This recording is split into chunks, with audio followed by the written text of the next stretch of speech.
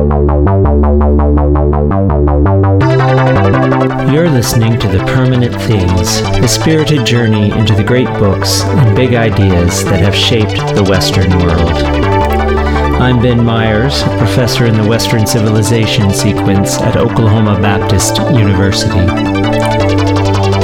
Thomas Aquinas could be called the mind behind the High Middle Ages. His Summa Theologiae, intended as a guidebook for students in theology, changed forever the Western University, inspired Dante's Divine Comedy, and shaped a system of theological thought we still call Thomism. Today's guest indeed calls himself a Thomist. Dr. Peter Epps earned his Ph.D. in the Literature and Religion program at Baylor University and is a founding fellow of the Serwi Institute. He met me at Oklahoma City's downtown library to talk about Thomas Aquinas' use of the classical tradition, what Thomism has to do with Augustine, and Thomas's influence on faith and education still today. Peter Epps, welcome to The Permanent Things. Good to have you. Oh, good to be had, whatever. Tell us a little bit about your relationship with Thomas Aquinas. How long have you been reading Thomas, and what draws you to his work? Well, funnily enough, I actually first read Thomas Aquinas when I wasn't very sympathetic to him. In my 20s, I was doing a bunch of research in the middle of a big theological argument that I ended up writing an independent study paper about. And I went back and I read a bunch of Augustine and the Fathers, and along the way Aquinas, and I kind of read him with a prosecutorial mindset that wasn't really very sympathetic. And it took about another 10 or 15 years for some of those seeds to sink in and kind of enrich my thought. So only about 8 years ago did I really revisit Aquinas with a different lens, and I kept finding him explaining things that I'd been wrestling with for decades. And and I joked to some of my Protestant friends that it took Thomas Aquinas to make me sympathetic to John Calvin. That's a memorable line for sure. Well, Thomas is typically credited with bringing Aristotelian thought into the church. So what essentially does Thomas take from Aristotle? Yeah, and I would agree. The short answer to that question is a lot. There's a lot that comes straight from Aristotle. Thomas famously calls Augustine the theologian and Aristotle the philosopher, because those two are the main sources of his thought. Albert the Great, his mentor, is the one who most kind of fronted this, and he had enough reputation as a big polymath at the University of Paris to kind of get away with this controversial thing of bringing these texts that they'd rediscovered in Islamic cans and originally in Arabic translations. Later they found Greek ones. And saying, we need this because this is related to the history of our theology. And this was pretty controversial, but Albert the Great he had his finger in every pot in the university, and he kind of got away with it. And Aquinas is the one who actually makes the careful case. He puts this all together very carefully and shows this really is orthodox thought, and this is useful philosophy. So, in terms of what does he bring, I would say the most important thing is he brings us the rest of the Greek background to the Fathers. When we read the Fathers only through the lens of what we had from Boethius forward, which is what had been done for a few hundred years at his time, we tend to end up with certain kind of characteristic errors and problems we can't solve. Get the rest of that background in there, and it starts to make sense. And it also helps it balance us against the Neoplatonism that was resurgent in about the 400s. That is about the same time a lot of our texts that carried forward in the Latin tradition throughout the Middle Ages were copied. So we had an overemphasis of this one kind of rhetoric, this one kind of teaching in our tradition. And bringing in Aristotle helps us to balance that. It helps us say, okay, there are larger concepts of some of those things need to fit inside. And when you have both sets, you can usually make sense of it. When you have just one set, you tend to swerve. And then basically the categories. So that's the huge thing, is the Aristotle sense of the categories, that there are sets of relationships and we have to be asking the right question to get the right answer. We can't just kind of willy-nilly propose things and hope that there's exactly one universal logic through which these are all going to make sense in the same way. But so that systematic nature in Aristotle that makes him perhaps not always as thrilling to read as Plato? Oh, he's nowhere near as thrilling. Yeah. Plato's a lot more fun. Aristotle's going to explain a lot more. Plato's definitely going to take you out to buy, neon raspberry socks.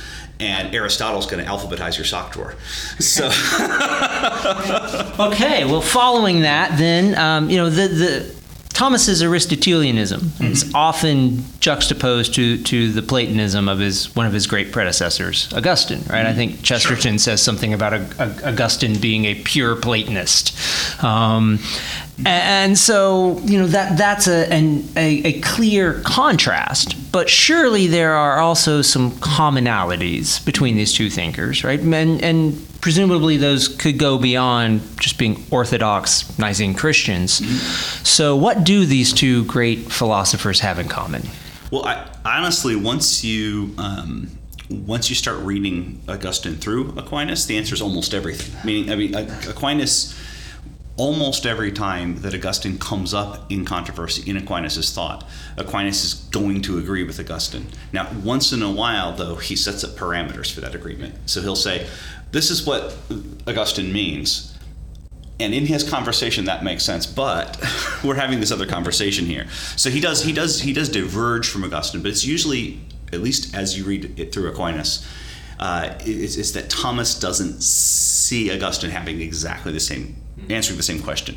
And I think it makes sense. With Augustine, he is a trained Neoplatonic rhetor. That is his background. He is from the Neoplatonic tradition.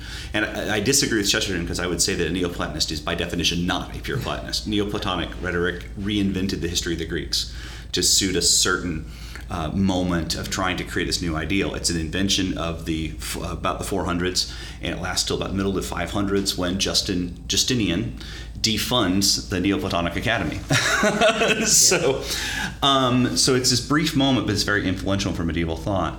The thing that Augustine and Thomas have in common is virtually everything about Christianity itself. I mean, they really do. They have the same ideas of authority, the same sense of how the scriptures fit into the tradition. They have the same sense of how the sacraments and the other ordinances of the church work.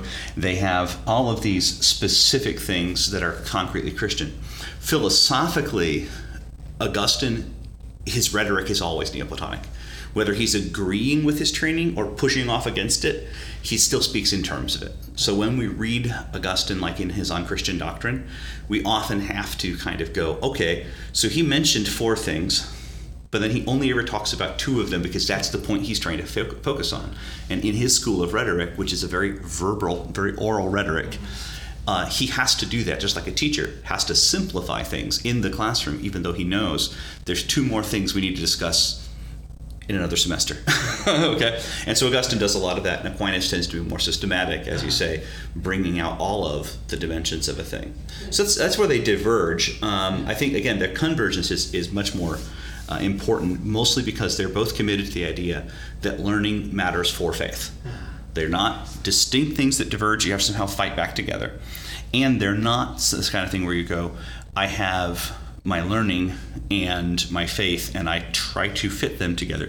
They really believe that learning is for faith, and that you can trust understanding God's creation. You can trust understanding how God made humans and how they think to fit with what we can only receive by grace, like the doctrine of the Trinity. We can't reason to that, but once we know it, it fits our reason because we were designed for it. Yeah, so it's fair to say that they both have a clear sense that Athens has a lot to do with Jerusalem. Yes, absolutely. They are both what we would call integrationists. They absolutely believe that truth has its own integrity.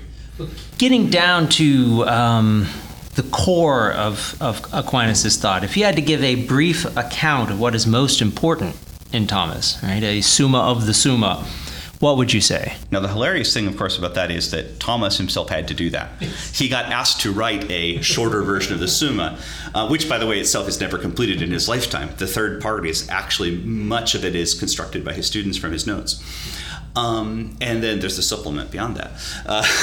But he did write a Summa of the Summa because someone said, I need a short version of this. And the funny thing is the Summa itself is supposed to be introductory work. So like maybe an introduction to master's level study. But no, so he's, let me mention a couple sources for this because there's no way I'm going to do that justice quickly. If someone wants to know the short version, the first place I would start is with Ralph McInerney's book, A First Glance at Thomas Aquinas, Handbook for Peeping Thomists. McInerney is a solid mid-century person, and the joke about Peeping Thomas is too good to skip. But he's a solid mid-century American Thomist who he will give you the basic concept in a clear, no-nonsense way. And then more recently, Bernard McGinn wrote for a series, Lives of the Great Religious Books, published out of Princeton Press, Thomas Aquinas' Summa Theologia, a biography. And it's actually it sets in the historical setting how the Summa works as a document, how it's been received. And it's a tiny bit more scholarly, but still meant to be middle voice. So those two are really good. Basically, we'll put links to those in the descriptions. Okay. So there's just a couple recommends, because I think if you want, it's a very large ocean to try to get a cup from. The top three things I would hit is his idea in the Summa that Sacra Doctrina, as he calls it, rather than theology, is a science. So sacred doctrine, sacred teaching, the teaching of sacred things, he says, is a science, meaning it has a definite content. It has a knowable, communicable content that is received and organized by higher principles. And he calls that higher principle the science of God and the blessed, meaning God wants to be known, and he definitely has made himself known to some people. So we can learn about that. And since we can learn about that, since we know there's something there to learn about, then we can treat it as a science. We can treat it as something that's definitely knowable. But then the method of that knowledge is very often by analogy. It's not by simple lists of univocal propositions. And this is the big difference from how I was taught all the way through college and even early grad school. True things were univocal propositions, meaning that if it was true when we said it about a human and we said the same thing about God, it's true in the same way. And that's a problem, because the creator and the creature don't have the same relationship to what it means to be, right? The creator is where the being comes from, and the creature is what has the being.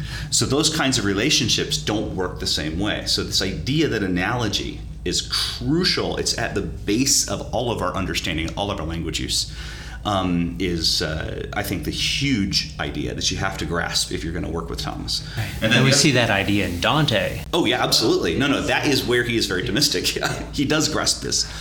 Although, weirdly, Dante puts Thomas and his big opponent, Siger of Brabant, right next to each other like they're chums. And it's like, I find it very difficult to buy that, but reconciliation of. But when it comes to this idea that everything is drawn up together, that all of the particular meanings are part of the universal meaning, and that they were made to be that, Dante's got that vision in spades. Yeah, but then that idea, again, back to what we were talking about Plato and Augustine and Aquinas agreeing on, the integrity of understanding, the idea that everything that is true fits together with everything else that is true. It does so analogously in many cases. It may be different ways for different questions and different scopes, but it fits, and it always all makes sense. We don't ever slice our brain in half, and there's this part that reasons about chemistry and this part that reasons about God.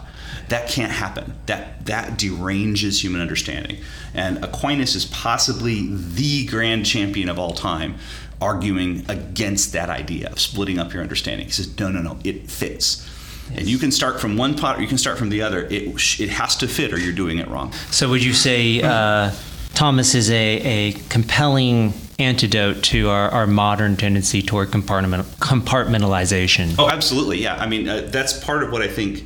I think that the hunger created, you're really familiar with Charles Taylor talking about the buffered self. Yes. And this kind of thing. And there's lots of people talking about this right now, which is great, because it is probably the biggest problem of our time.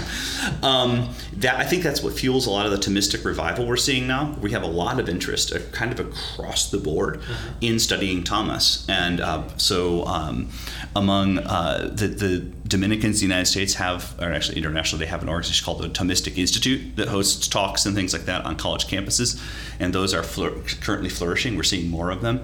There's all kinds of interest. Like I say, we're having a college conversation about Thomas right now, and that's not something that would necessarily have happened when I was a kid, right? And there's definitely a significant increase in interest in Thomas's thought. And I think that's partly fueled by the sense that this buffered self, this compartmentalized existence, leaves an existential hole, and it certainly doesn't work spiritually. When you try to have any kind of faith life, it just craters if you leave it sitting where it can't touch most of what's really important in your daily life. That's great, because a lot of times we especially in the Christian liberal arts universities, talk about the integration of faith and learning as if it's a thing that just arrived on the scene. Yeah, right? It's a big challenge. And in some sense, what you're saying is go ad fontes, go back to the sources, and Aquinas can help us tackle this issue that we're chewing. No, I really agree. I think if you go back and look at the history, the idea that we have to have these things in compartments usually comes from a place that's somewhat hostile to Christian faith. But in the 19th century, kind of across our Christian conversations, we kind of, for some reason, adopted it on our side. Like, what's going to happen is we're going to say, oh, well, I understand that industry has to do what industry has to do, and the laboratory has to do what the laboratory has to do. But over here, we're going to have our faith, and its integrity is going to be that it doesn't interact with those things. And Thomas Aquinas I think he would muster an angelic army and come, take over if that was what God had in mind to resist that, because that's just not going to work. Well, in some ways, then that anticipates my next question. Pius X in Doctoris Angelicae declared that Thomas's work is essential for understanding the teachings of the Catholic Church. So how does Thomism undergird Catholic belief still today, right? What is the role of Thomas in the life of today's Catholic believer? Okay, yeah, it's interesting. His, like any historical figure, his currency kind of waxes and wanes from time to time.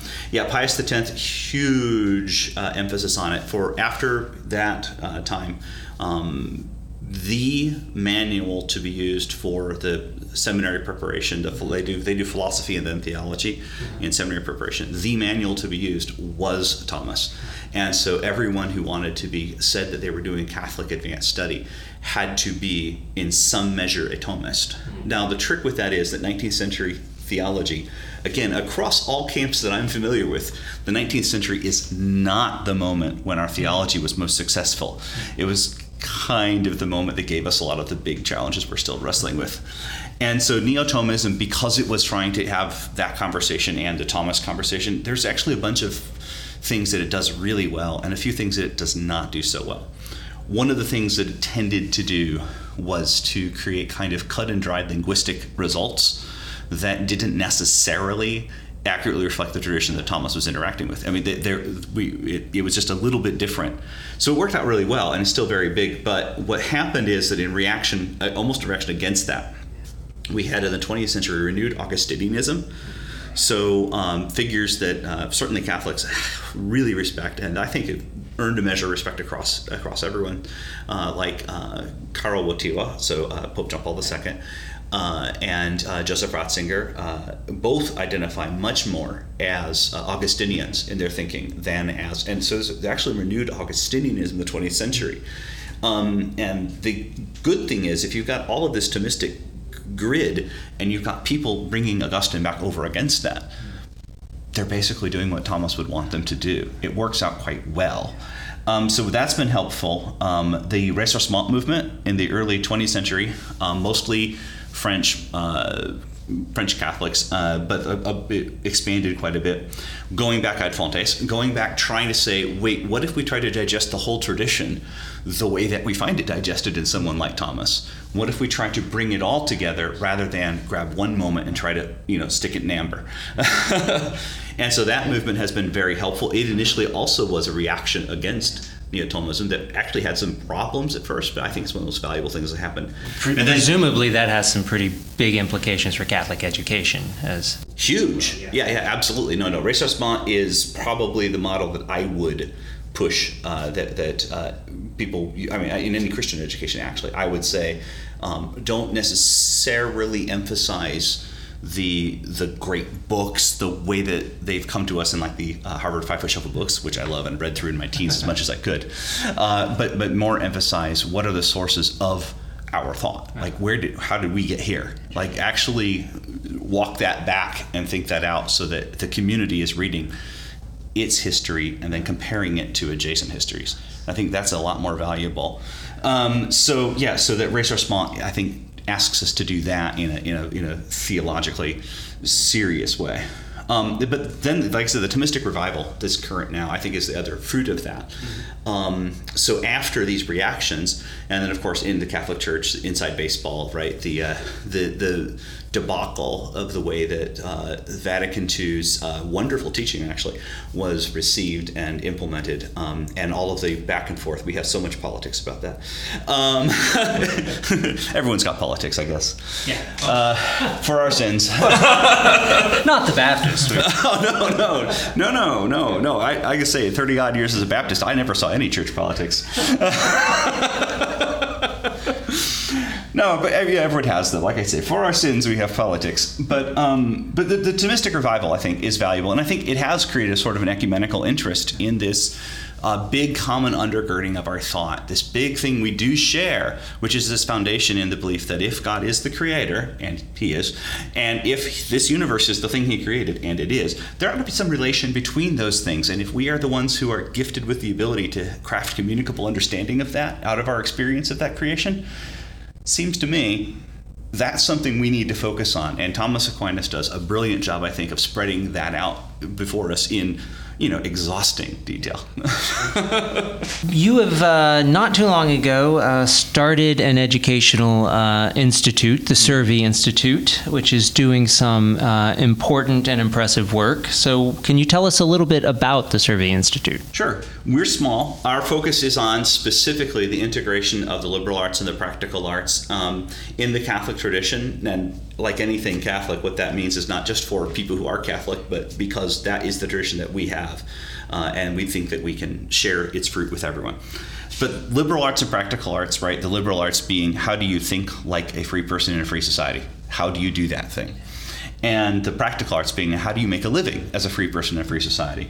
And the integration of those has to happen. If you don't have both of those things, if you don't make how you make your living shaped by your ideas about how you live as a free person in a free society, that's not going to work. And by the way, if your definition of free doesn't fit how the creator created you, your definition of free isn't going to work either.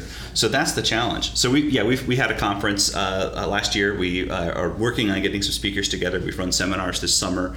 We've got some studies on the calendar. We're hoping to build a program of associates who will help carry on the work. We're small. I mean, like anything like this, we're small. It's an idea that's kind of like a seed, and we're just going to keep tilling it. And well, you don't till a seed, you till a field, but pardon the metaphor. But we're going to keep working it till it works. And where can people go to learn more about that? serviokc.org, so serviokc.org. For what it's worth, Servi is from the Latin for we servants, or we slaves, because that should be our response, as opposed to the famous non serviam of the deceiver. So, wonderful. Thank you very much. This has been an enlightening and pleasant conversation. So, Peter Epps, thank you for joining us. Thank you very much. I really enjoyed it.